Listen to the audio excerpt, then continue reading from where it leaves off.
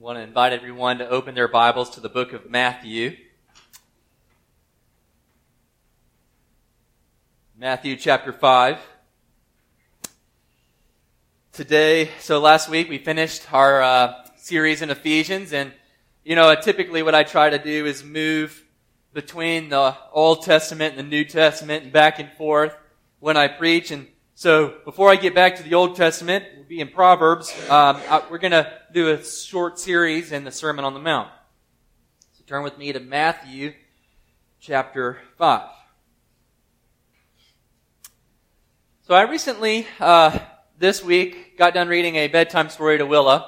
And you are probably all familiar with it. It's called The Legend of Sleepy Hollow. Not the best bedtime story. I mainly read it just to have something to read while she fell asleep.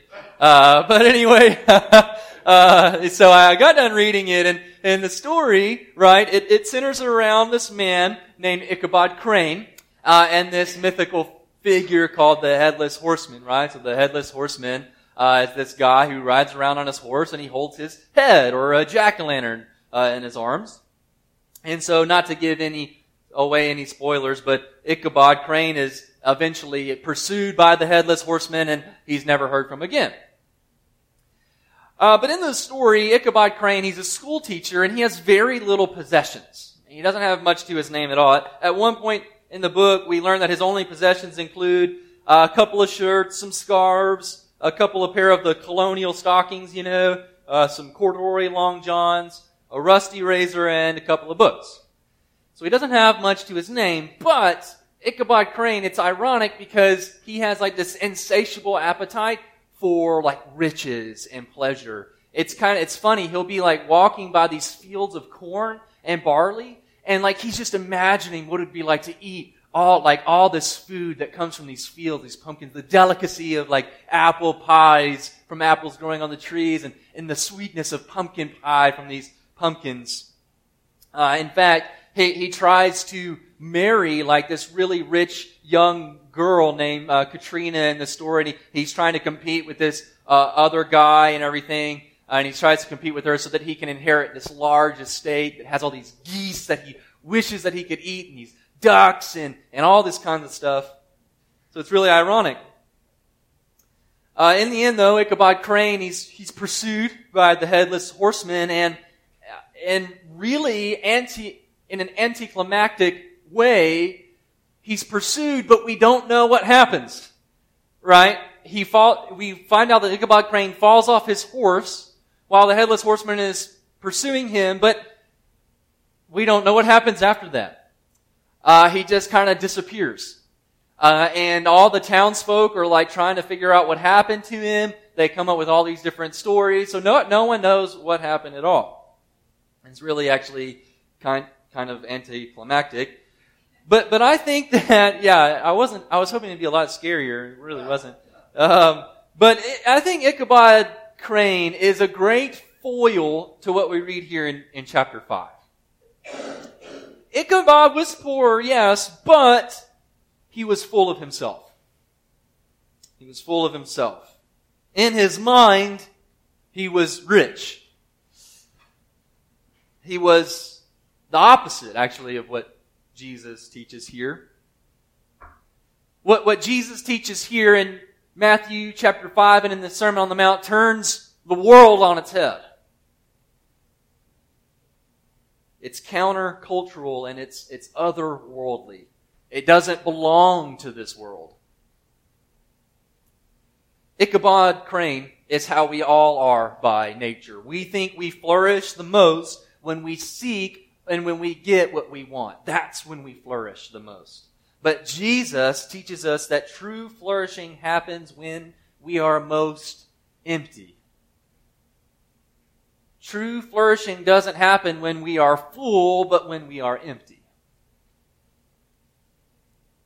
Not full of ourselves, but emptied of ourselves. Truly, spiritually poor. So what I'm going to do, we're in Matthew chapter 5, verses 1 to 12, and this is probably the most famous part of the Sermon on the Mount. the Beatitudes, and I'm going to break it down into 3 parts, and I've summarized those 3 parts into a sentence. And the sentence is this: Jesus the King teaches his people the meaning of true flourishing. Jesus the King teaches his people the meaning of true flourishing. So let's read Matthew chapter 5, beginning in verse 1. Seeing the crowds, he went up on the mountain. And when he sat down, his disciples came to him. And he opened his mouth and taught them, saying, Blessed are the poor in spirit, for theirs is the kingdom of heaven. Blessed are those who mourn, for they shall be comforted. Blessed are the meek, for they shall inherit the earth. Blessed are those who hunger and thirst for righteousness, for they shall be satisfied. Blessed are the merciful, for they shall receive mercy. Blessed are the pure in heart, for they shall see God. Blessed are the peacemakers, for they shall be called sons of God. Blessed are those who are persecuted for righteousness' sake, for theirs is the kingdom of heaven. Blessed are you when others revile you and persecute you and utter all kinds of evil against you falsely on my account. Rejoice and be glad, for your reward is great in heaven. For so they persecuted the prophets who were before you. Jesus the King teaches his people the meaning of true flourishing. So the first important element that we must understand is that Jesus is teaching about a new kingdom, and he is its king. Jesus is teaching about a new kingdom, and he is its king. As I said before, the Sermon on the Mount is incredibly popular. In fact, arguably, it might be the most popular part of the whole Bible. I mean, even non-believers who don't know the Bible at all are familiar with the Sermon on the Mount. And if not the Sermon on the Mount, or more than the Sermon on the Mount, the Beatitudes. The Sermon on the Mount might be the most written about part of the Bible in history. In fact, the Beatitudes were cherished by none other than Mahatma Gandhi. Now, Gandhi was not a Christian, but he said, the Sermon on the Mount went straight to my heart. It is the sermon which has endeared Jesus to me. Because of this, Gandhi considered Jesus to be one of the greatest teachers of humanity. But therein lies the problem. Because for many people, Jesus was a good man. In fact, some might even say he was a perfect man. He was a good teacher, a good example. But the Sermon on the Mount isn't the message of a good teacher to anybody who will listen. It is the message of a king to his people. The Sermon on the Mount is the message of a king to his people. So by this point in Matthew, by the time we get to the Sermon on the Mount, Jesus has already begun his war, his conquest against sin and Satan. So in just the previous chapter, in chapter 4, verses 1 to 11, Jesus has overcome what no man has overcome before. Sin and temptation, right? Satan tempts Jesus 3 times, and every time Jesus overcomes him. And then, right before the Sermon on the Mount, in chapter 4, verses 23 to 24, we read how Jesus has been casting out demons. So, while the cross is, yes, the ultimate defeat of sin and Satan, Jesus has already, in a sense, overcome them. So Jesus is already teaching here as the victor. What this means is that Jesus is the harbinger of a new kingdom. Jesus' central message that we see in chapter 4, verse 17, his central message of his ministry is this: repent, for the kingdom of heaven is at hand. The conqueror of sin and Satan is here, and the king of the universe has arrived on the scene. And his kingdom is coming. And because this is a whole new kingdom, there is a whole new way to live. Now, when I was in Lesotho in Africa, now 8 years ago, I had to be careful how I lived because, not because of like legal stuff or like different laws, but because of things that I do here that are simply culturally inappropriate there. So if I were a girl, I'd have to wear long skirts because anything shorter than that is culturally offensive. But Lesotho is also where I met Mallory, but I couldn't be seen alone with Mallory because if people were to see me alone with Mallory, that automatically they're thinking there's promiscuity. It's promiscuous. So I had to be careful. And what's funny is Lesotho is called the Kingdom of Lesotho. So because I was in another kingdom, I had to learn how to live in that kingdom. Every Christian, since the coming of Christ, has occupied a different kingdom in which they live. So from Israel in Jesus' day, to Ephesus, to Rome, to Africa, to China, to America, every single true follower of Christ does not belong to an earthly kingdom any longer, but to an otherworldly kingdom.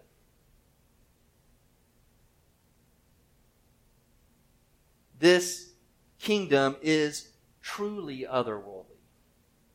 It does not look like earthly kingdoms. It turns the ways of this world on its head. And what this means is that as subjects of this king, we must learn a whole new way to live. We're not born into this world knowing how to operate in this new kingdom. We must learn and relearn and learn over and over and over again what it means to live in this new kingdom. D.A. Carson wrote that the kingdom of God speaks of God's authority, mediated through Christ. Therefore, it speaks equally of our wholehearted allegiance to that authority.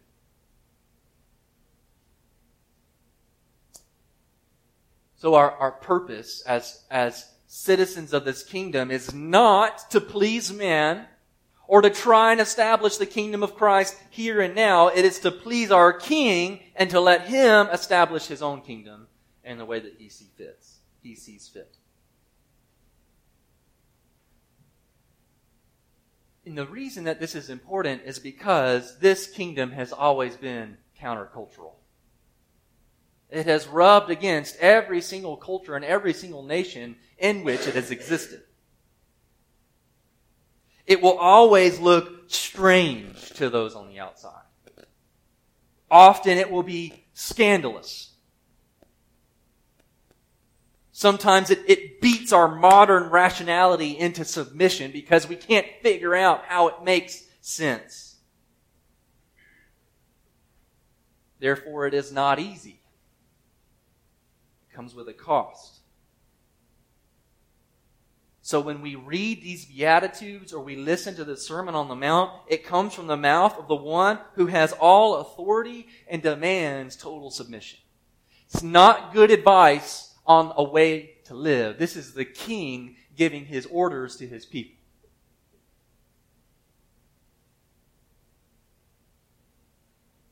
The thing about it, though, is that these are not miserable subjects. These subjects are the ones that are truly blessed. This leads to our next point. Jesus, the king, teaches his people. We read that in chapter 5, verse 1. Seeing the crowds, he went up on the mountain. And when he sat down, his disciples came to him. Jesus sits down and he assumes the role of a teacher.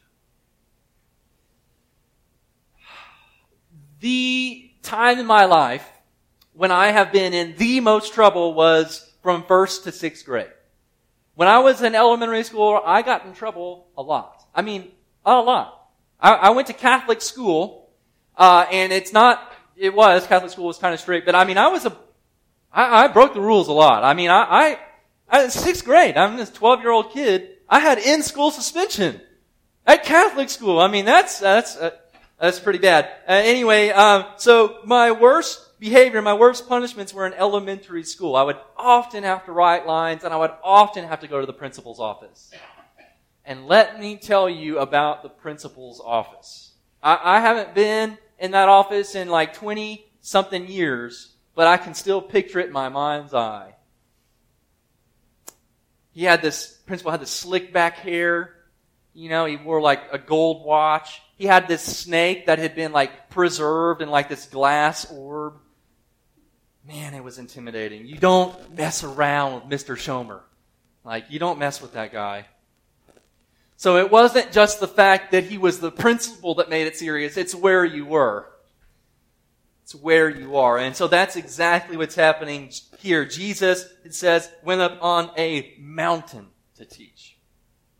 That's why we call this, what? The Sermon on the Mount. Jesus is teaching on a mountain. And so mountains in both Jewish and ancient thought had these like huge levels of significance because mountains are where heaven meets earth.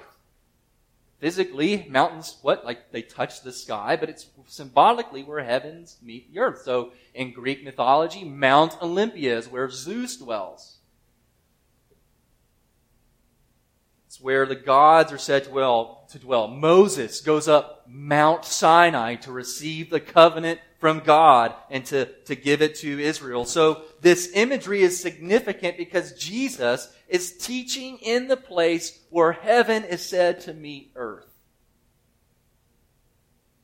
Think about the rest of the Sermon on the Mount, the Lord's Prayer. May your kingdom come, may your will be done on earth as it is in heaven. Jesus is occupying the space between heaven and earth.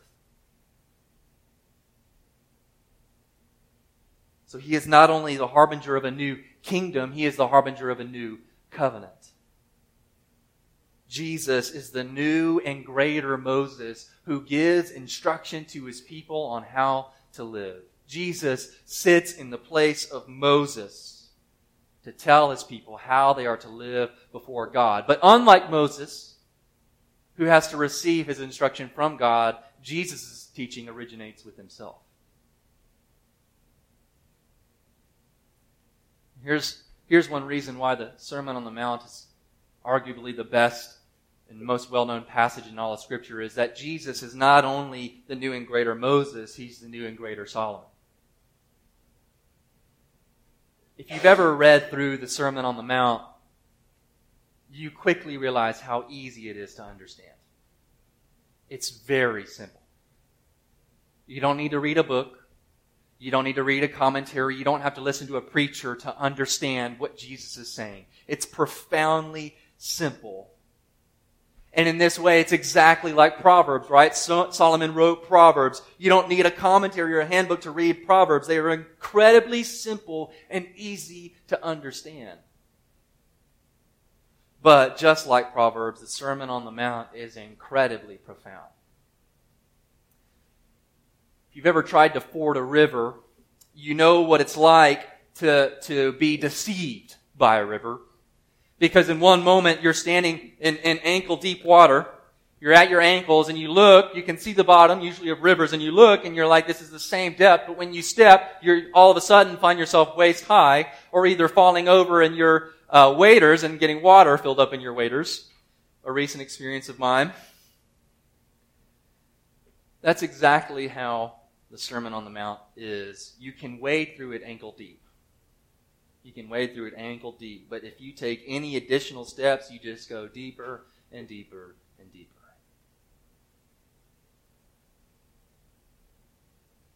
And what's more, just like Proverbs, the Sermon on the Mount is about what it means to flourish.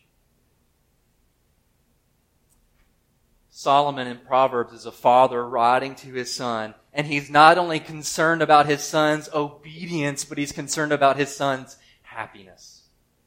He's concerned about his son's well-being. He's concerned about his satisfaction and his contentment with life. And the world says blessedness and flourishing comes through self-gratification. Get what you want as soon as you can get it. There's a song by a pop singer right now, and she says, I see it, I like it, I want it, I got it. She's rich and she can get anything she wants. And that's exactly how the message that our world sends is that we believe that we achieve blessedness through getting what we want and often through achieving it through any necessary means. But the King's definition of blessedness and flourishing is altogether different from that. Jesus invites us to ponder and to consider what it means to truly be blessed. So what does Jesus mean when he says, blessed are those? Some translations of the Bible might substitute blessedness for happiness, or happy. So happy are. I want to say that while blessedness includes happiness, it can't be reduced to happiness. Being blessed includes being happy, but it's not just being happy. So what is blessedness? Blessedness is to find approval. To be blessed means to flourish under the conviction by faith that God is for you in Christ. That is the foundation of blessedness. To be convinced by faith that God is for you in Christ. To quote D.A. Carson again, since this is God's universe, there can be no higher blessing than to be approved by God. We must ask ourselves whose blessing we diligently seek. If God's blessing means more to us than the approval of loved ones, no matter how cherished, or of colleagues, no matter how influential, then the Beatitudes will speak to us very personally, deeply.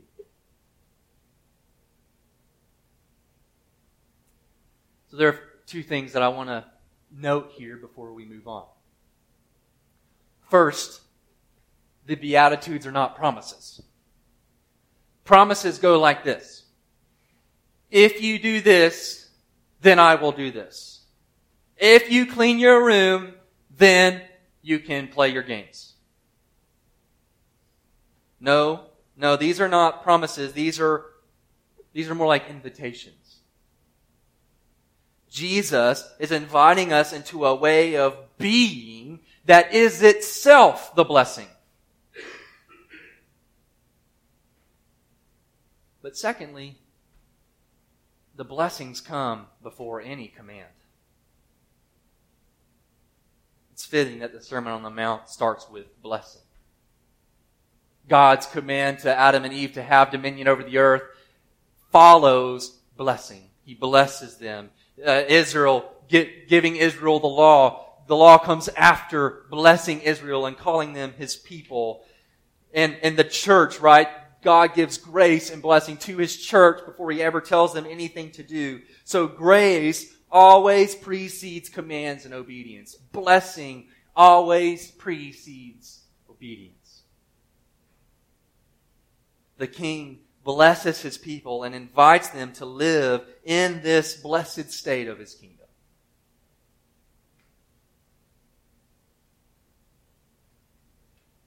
So this leads to our final point. The King teaches His people the meaning of true flourishing. The meaning of true flourishing. Who are the blessed? Who are these who are truly blessed in the kingdom of Christ? I don't know how familiar many of you are with Instagram, but it's another social media platform, and it centers around posting videos or pictures, right? There is commenting, but it's not like Facebook or anything. It's really the picture is the centerpiece. And the reason Instagram is so popular is because it gives you a glimpse into other people's lives that make you think, oh my gosh, that's so awesome. Like, their lives are so awesome. I want to do that. I wish I could live like that. Honestly, I hate Instagram because I've looked at it before and I followed like woodworking accounts, and the things that they're able to do make me feel so dumb about the stuff I do in woodworking. Like, it's so good, it just makes me not want to ever do woodworking again because I'm not nearly as good as this person. So, of course, the only pictures that you see are people traveling to the best places. The only pictures you see are people with the best photos or having the most athletic bodies or building the most amazing things. And in our hearts, we bless them because it seems that of all people, man, they are so blessed. We want to be like them. But Jesus takes our natural, worldly, fleshly understanding of blessedness and turns it completely upside down. True blessedness, true flourishing, it's the idea behind this word blessedness, flourishing, doesn't come with being able to travel where you want. It doesn't come with a comfortable retirement. It doesn't come with the right girl, the right guy. It comes with self-emptying.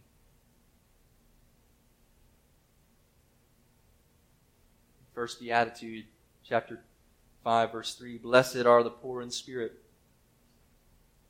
for theirs is the kingdom of heaven.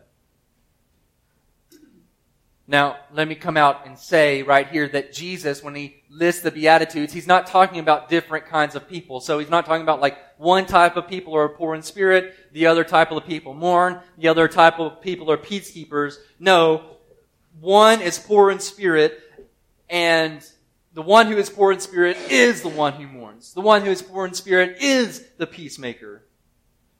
As Thomas Watson said, the Spirit of God plants in the heart a habit of all of these graces. The Spirit of God plants in the heart a habit of all of these graces. So the Christian is one who has all of these, should have all of these.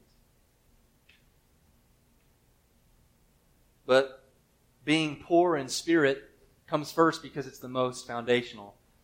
Thomas Watson continues, Christ starts here to show that poverty of spirit is the very basis and foundation of all the other graces that follow. Till a man be poor in spirit, he cannot mourn. So what does it mean to be poor in spirit? It means to be emptied of yourself. It means that you see yourself in the truest possible sense as the chief of all sinners with nothing but your sin to bring before an almighty and holy God. You are spiritually bankrupt.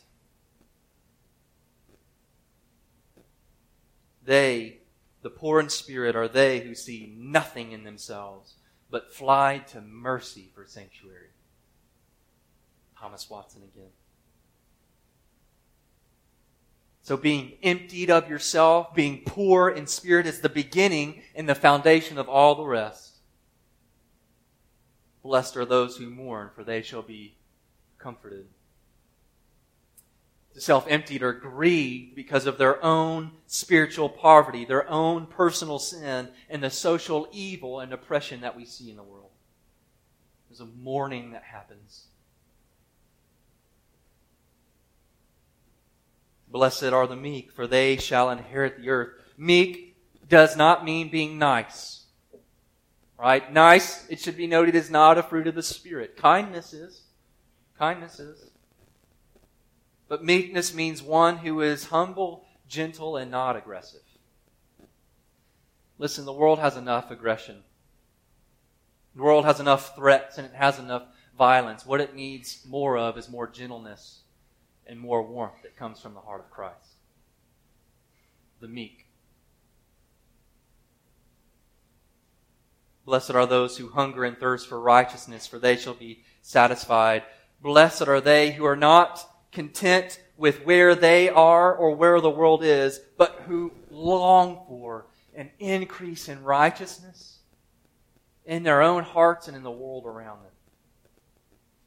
A longing for those who pray, come, Lord Jesus, come. Blessed are the merciful, they shall receive mercy. The poor in spirit are more likely to show mercy because they realize they deserve much worse than what they've been given. In fact, the poor in spirit realize they've been given worlds more and better than what they deserve. And so the merciful are not selective about who gets compassion, who receives pity, or who receives the benefit of the doubt. The merciful are merciful. Blessed are the pure in heart, for they shall see God. The pure in heart are not those who are interested in an external show of religiosity. They are concerned not just with outward correctness, but with inward holiness. They want their hearts and their thoughts and their lives to align. Anytime our thoughts and our lives, or our hearts and our thoughts, or hearts and our lives don't align, it's called hypocrisy.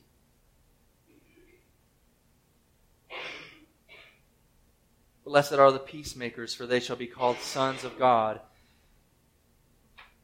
Peacemakers are not personality types. I, by personality, am what's called a peacemaker. And what peacemakers do is they don't want to rock the boat. They want to avoid conflict. That's not peacemakers. Peacemakers know Proverbs 27:5 well. It says, better is open rebuke than hidden love. Peacemakers are the ones who strive for reconciliation no matter how far they must go, even if it means rebuking someone that they love. They're not people pleasers, but workers of harmony. Finally, blessed are those who are persecuted for righteousness' sake, for theirs is the kingdom of heaven.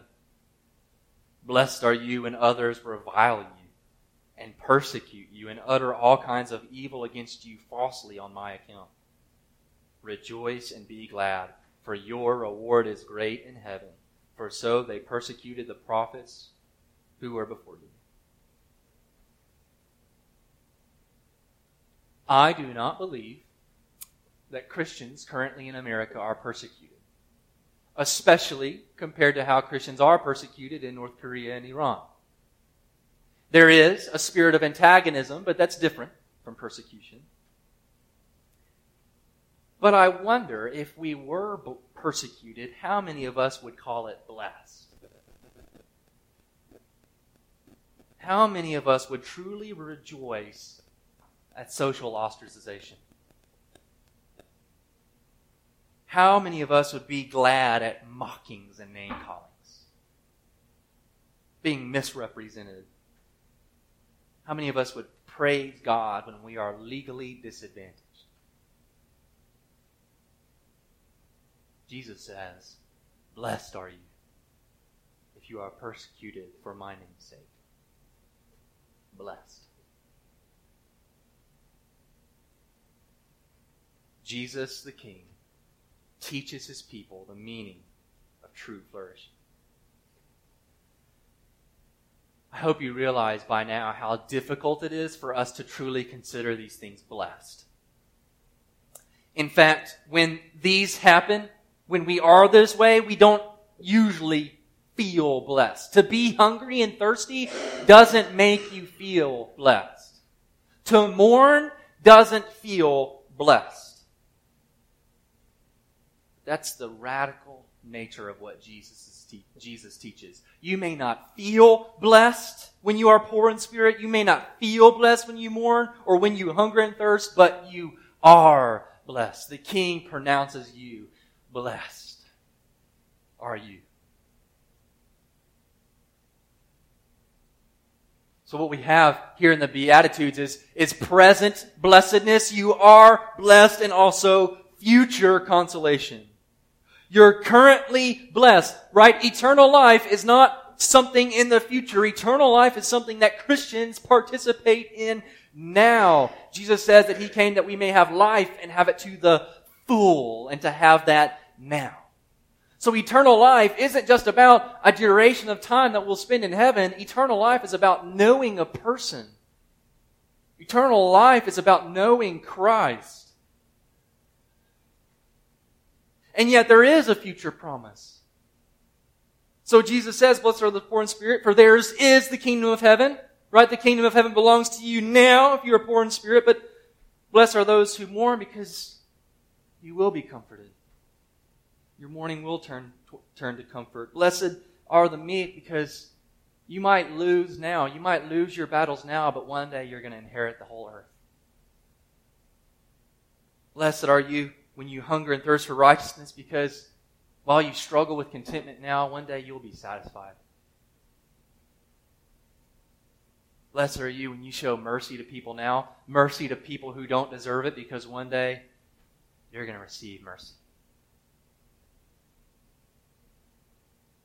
Blessed are the pure in heart, because one day you'll see God. Future consolation. But ultimately, the reason we who are in Christ are blessed is because He has achieved it all for us. We are in spiritual poverty, so Christ, the Son of God, became poor in spirit for us. We are spiritually bankrupt, so Christ, the Son of God, mourned for us and carried our sorrows and mourns with us. We are selfish and murder one another to get our own way, but Christ became meek to rescue us. We hunger and we thirst after sin and unrighteousness, but Christ, the Son of God, who knew no hunger, became hungry and thirsty to give us His righteousness. We are unmerciful and judge others for their sin, but Christ showed us mercy when we were least deserving. We are hypocritical and impure in heart, but Christ lived a life pure from sin in every way, only to die for the impurity of our lives. We are violent and we rip apart God's creation by our sin, but Christ was violently ripped apart to heal it and to make peace. It is because of our sin that Christ was nailed to the cross, but He bore persecution to set us free.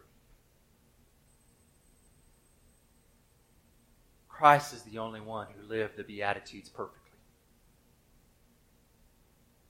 The Beatitudes ultimately are about a person. They're about knowing a person. And the more we know Christ, the more we become like Him. Humble, lowly, gentle, and merciful. Let's pray.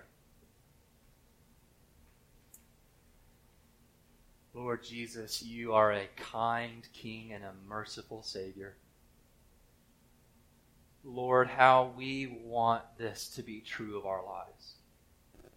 But Lord, how we struggle. Because we often still, even after knowing You for decades, we can look at the world and think, blessed are those who have, blessed are the rich, blessed are those who take it easy, blessed are those who are comfortable. God, our hearts often go after all of these things. But You show us mercy after mercy. And so, Lord Jesus, make these realities true of us. Lord, at the bottom of it all, help us to see ourselves as we truly are, as spiritually bankrupt, as nothing apart from You, possessing nothing, owning nothing, having nothing, knowing nothing apart from You. Sinners before Your holiness. Lord, that we might walk this earth as poor in spirit, as mourners, as meek and merciful and hungry and thirsty, as making peace, as persecuted. Not, Lord, because we're after riches or comforts or anything, but because we're after You. But because we want more of You, because we want to be more like our King, who is all of these things for us and more. So, Lord Jesus, I praise You that this is not some standard we have to live up to, but an invitation that we get to participate in by Your grace. So we ask this of You, Lord Jesus, our King, that You would make these realities true of us more and more and more. that we might truly flourish, be truly blessed. It's in your name that we pray. Amen.